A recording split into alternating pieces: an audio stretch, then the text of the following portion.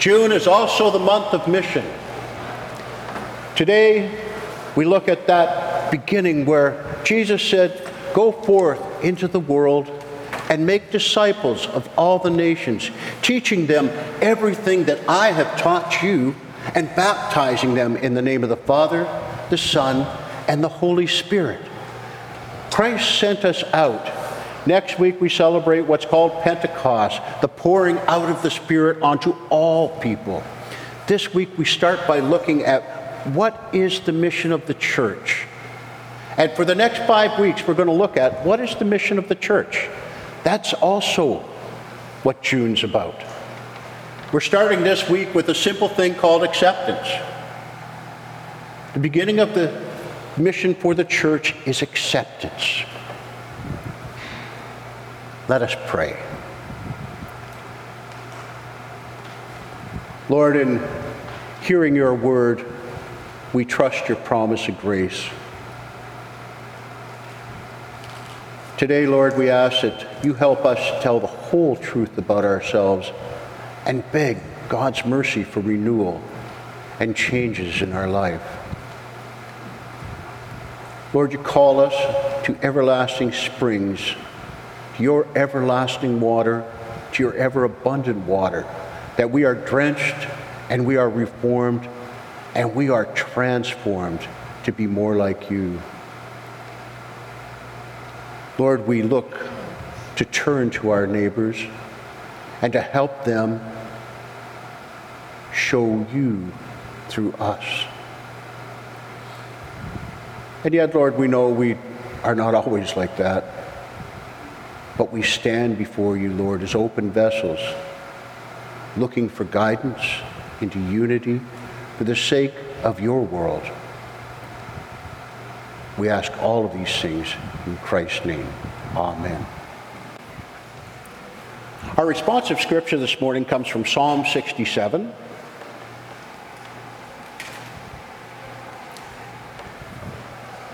And if you say the highlighted and underlined part,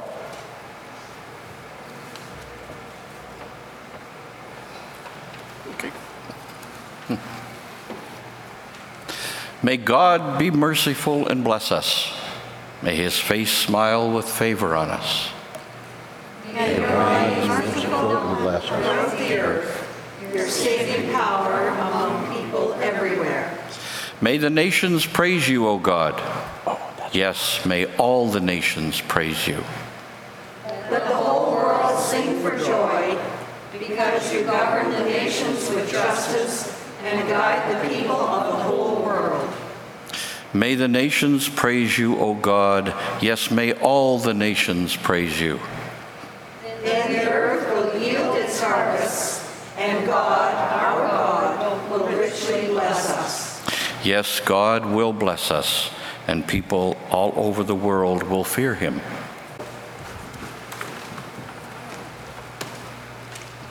let us pray.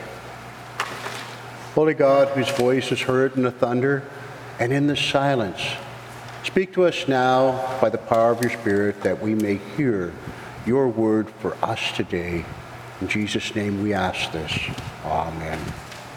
Our scripture reading this morning comes from Acts, as I was telling the children, and it's from Acts 9 through 15, and it's about Paul and his companions' travel from one place to another. So let us hear these words. I'm afraid I had a bit of a problem with some of these place names, because it's kind of all Greek to me. That night, Paul had a vision. A man from Macedonia in northern Greece was standing there pleading with him, "Come over to Macedonia and help us." So we decided to leave from Macedonia at once, having concluded that God was calling us to preach the good news there. We boarded a boat at Troas and sailed straight across to the island of Samothrace, and the next day we landed at Neapolis. From there we reached Philippi, a major city of that district of Macedonia and a Roman colony. And we stayed there several days. On the Sabbath, we went a little way outside the city to a riverbank where we thought people would be meeting for prayer, and we sat down to speak with some women who had gathered there. One of them was Lydia from Thyatira, a merchant of expensive purple cloth who worshiped God.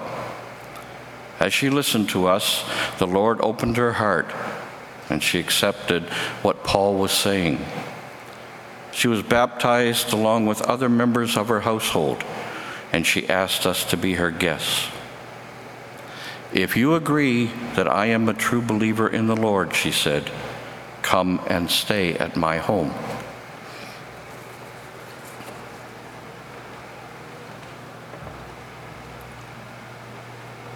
Thank you. Today we start a number of weeks looking at the mission of the church. Mission starts, as I said, with acceptance. The first thing we are called to accept is that we're not in charge. This is God's mission to the world, and the church is the mission. We are the hands, we are the feet, we are the voice. And interestingly, when we open ourselves up to God's leading and the direction of the Spirit, we will find that things almost never work the way we planned. But the key, of course, is we have to accept it. This particular passage is a passage of change. There's all sorts of changes in it. The background is Paul and his companions had tried to go to Asia, and it says the Lord prevented us from going there. So they wandered around a little bit further, and next thing they know, they find God calling them to Greece, northern Greece, and to the city. So as we can see, plans of people and plans of God are often different. Now, here's the interesting thing I find in here. One of the things we discover first off is there's no complaints recorded. "Ah, that's not working. What's God thinking?" Sometimes we do that, don't we? When we're trying to do something and it's just not working, we go, "What is God thinking? Why isn't it working?" But that's not recorded. We don't hear any of that. And we don't hear any discussion about disappointments. We hear simply stated, but the Lord didn't allow us to go there. In that statement alone, there's this wonderful, innate acceptance and knowledge that they are not in charge, but God is. And God is directing their actions. And if they accept that, which they do, then they wait for the leading of the Spirit.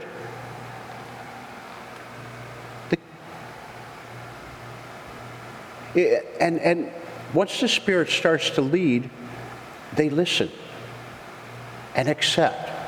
Now, one of the things I find interesting about this is Paul received his directions in a vision, in a dream. And he shared it with the others,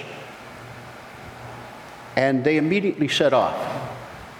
Now that's very un-Presbyterian. One of us receives a vision, we share it with our session, we share it with our board of managers, we make a committee, we do a study, we have a strategic plan, and then 4 or 5 years down the road we head off, maybe. But that's not what happens here. Notice the movement. Paul shares, the others listen, and they make a decision and go. They go across the Mediterranean to northern Greece, to Europe, not to Asia where they had been originally planning. They go to Macedonia. And the funny thing, I was flicking through the channels the other day and I noticed there's the Macedonian hour. I didn't know that either. I didn't understand the language or anything. I didn't even realize Macedonia still existed. Apparently it does. They didn't wait around. God had given them a message and they acted on it. They didn't debate the possibilities. They didn't debate whether it was a true vision of God, or nor did they spend endless amount of time wondering and strategizing. They just simply went. And as you remember, I said to the kids, they went without money. They didn't have money. They didn't have jobs. They didn't have anything to give but themselves. But what they accepted was that God was leading and teaching them something. And so they went. And when we accept those things, suddenly our mission becomes God's, not ours. And when the church accepts that we are God's mission and we are the hands and feet, suddenly we are the body of Christ. We're not the church. We are not the building. When I say church, I'm talking about building, because a lot of times, come see our building. No, come see us. Why? Because we're the body of Christ. We discover that God's mission here is now. It's not later on. The visions God gives us, directions God gives us, ministries that we have are for now. And our mission is also now, not later on. We talk a lot about vision. And we talk about what vision is and what our vision is and what it is that we want to do and how it is we see ourselves doing it. And we place it after mission, and we do a lot of this. And for the church, it's kind of a funny thing, because Paul received a vision. So his little group, his ministry has a vision already. Come and help us. And that's what they set off to do. They didn't write a mission statement. They didn't do anything like that. They just headed off. Because it wasn't their mission. Here's the interesting thing. A poll was conducted of Presbyterians, and this is specifically Presbyterians a number of years ago, about how many people had ever received a vision, what they believed to be a vision from God.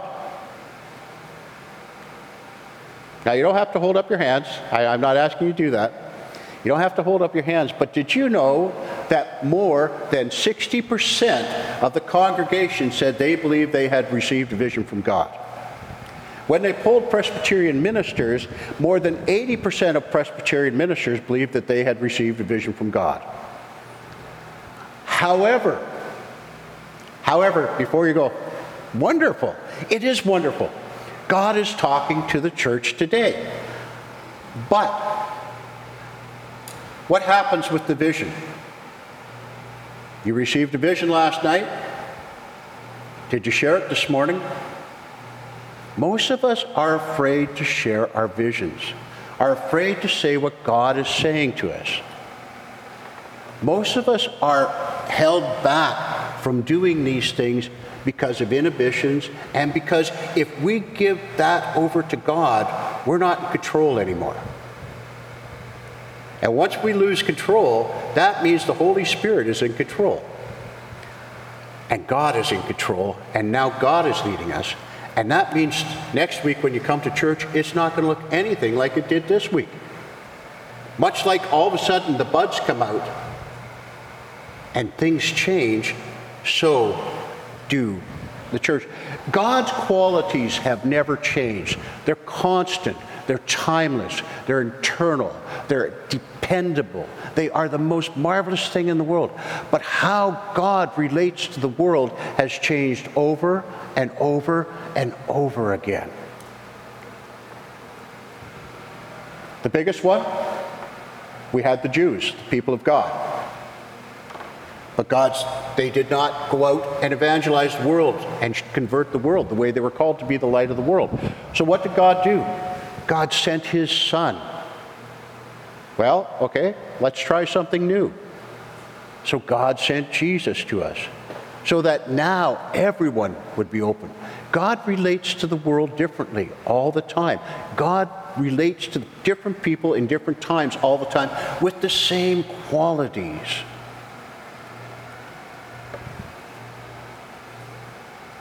Whose vision are we holding on to? Is it ours? Or is it God's?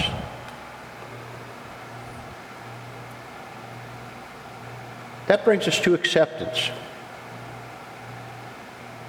Once we give over the idea that we're in control and we accept the idea that God's in control, it feels a little bit like we're being manipulated, doesn't it?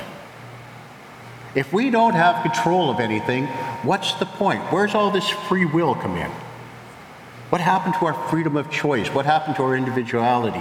If God is just in control, are we just a cog in the wheel moving along and God is just directing us? No, that's not what God says. God says, I love the world so much, I sent my Son so that everyone who believes in him may be saved. Love. God loves the world so much. And God loves the world so much that he has called us together as his people to do what? Love the world. Accept the people in the world that God loves. Call them together and share ourselves with them, just as Jesus shared himself with us. It's not done because we have to, it's done because we choose to. And it's done because God loves us. Wholly, completely, just as we are, warts and all. That's how God loves us. Completely, totally. And God sends us into the world in his image to do exactly that. Love the world as he has loved us. God calls us, come, gather on Sunday morning, tell all about the wonderful thing God has done all during the week for us, all the adventures we have had talking to people about God, all the ways that God has called us to share our lives with those around us, and share that in fellowship. Remember we talked about fellowship? Fellowship is not just getting together for coffee, but getting together for coffee to talk about what God is doing in our lives. That's what God is calling us to. That's the acceptance God is calling to us. Not only that we are entirely accepted, but all people are entirely accepted. God's love for humankind reflects their need for God. And our need for God and our love for God is reflected to all people through our actions, through our mission. Paul's vision was not just to go and help, though. Sometimes, during the 60s especially, this became incredibly popular, the social justice thing. Now, one of the reasons I point out quite clearly that Paul didn't take anything is because when he heard the call for help, he didn't pack some medical supplies or some food or whatever else, a bag of Bibles. That's not what he packed. What he sent was himself, because you can't know the needs of the people until you interact with them. And he did. He went and he interacted. Now, Paul's general plan was to go into a city, go to the synagogue, and preach in the synagogue. He couldn't do that there. Philippi did not allow other religions within the city. Only Roman religion. You had to be outside of the city. So therefore he reasoned that if there were any Jews there, or any God believers, they would be by the river, because rivers are important to Jews. So he goes off and he finds them there. But he didn't find who he expected. He found a woman, a merchant. And they sat down and they shared their stories with her.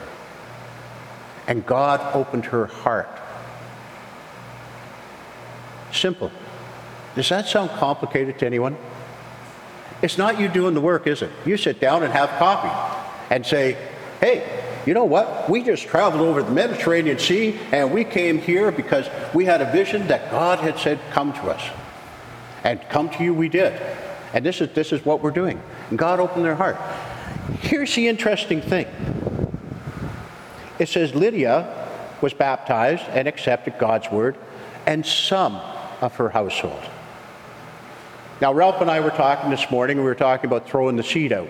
You never know what happens with the seed that you toss out. Some falls on good ground, some falls on bad ground, some's choked out. But we're called to do that. And we find that this mission experience that Paul shares with us in Acts does exactly that. Because of the love of God, because of the love of God for his people, because of the love of God's people for God going out to the people that God loves, it's all wrapped up in love, isn't it? When we accept what God is doing in the world, it's out of love. And we just scatter the seed. This part is pretty tricky for us. God has a plan for you,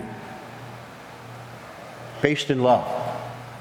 Because one of the things, we can't do anything unless we know we are completely, totally loved. We are completely and totally accepted. We are completely and totally embraced by God's arms. And we walk with God, we walk beside God, God carries us. Sometimes we're walking behind God, but God is always with us. Jesus said, "You will never be alone. I will never leave you." That's a promise. That's who we're always walking with. And when we go out into the world, that's what we're delivering the world. That hope, that joy, that incredible sense of belonging. And we do it all in love. Love of God, God's love for us.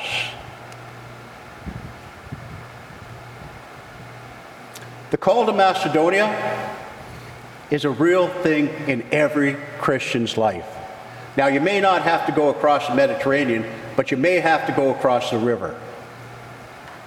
Yeah, you may have to go across the river, or you may have to go outside of the city. But it's a real thing. You may just have to go down the street or stand on the edge of the church property. But the call to Macedonia is a real thing in every Christian's life. The question that we have to wrestle with is, do we accept the call? Are we ready for God to lead us? Do we accept that God is in charge, and because of our love for God and God's love for us, that we can take that love to the world?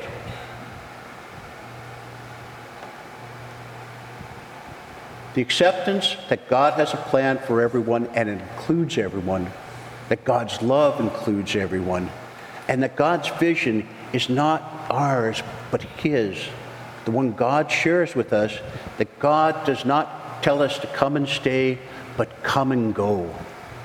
He calls us to go to wherever, to whomever he leads us to, in love, in acceptance, in hope. But he also knows we're human, and it's not easy. So I encourage you, read this passage again and again, and just see the amazing movement of God in people's lives. Let us pray. Father, we thank you that we can come to you. We look to encouragement in our lives, Lord, as we move forward. We look to encouragement in this congregation as we connect with our city, with the people around us. We look forward, Lord, as we move forward to connect with your world. Lord, we think about the people this morning that are traveling, that are on the road, that are not here. We hold them up to you. Lord, we ask that they know they're being prayed for by their brothers and sisters, that they're being cared for, and that they are in our thoughts and in our hearts. Lord, we ask you to bless them, and we ask this in Christ's name.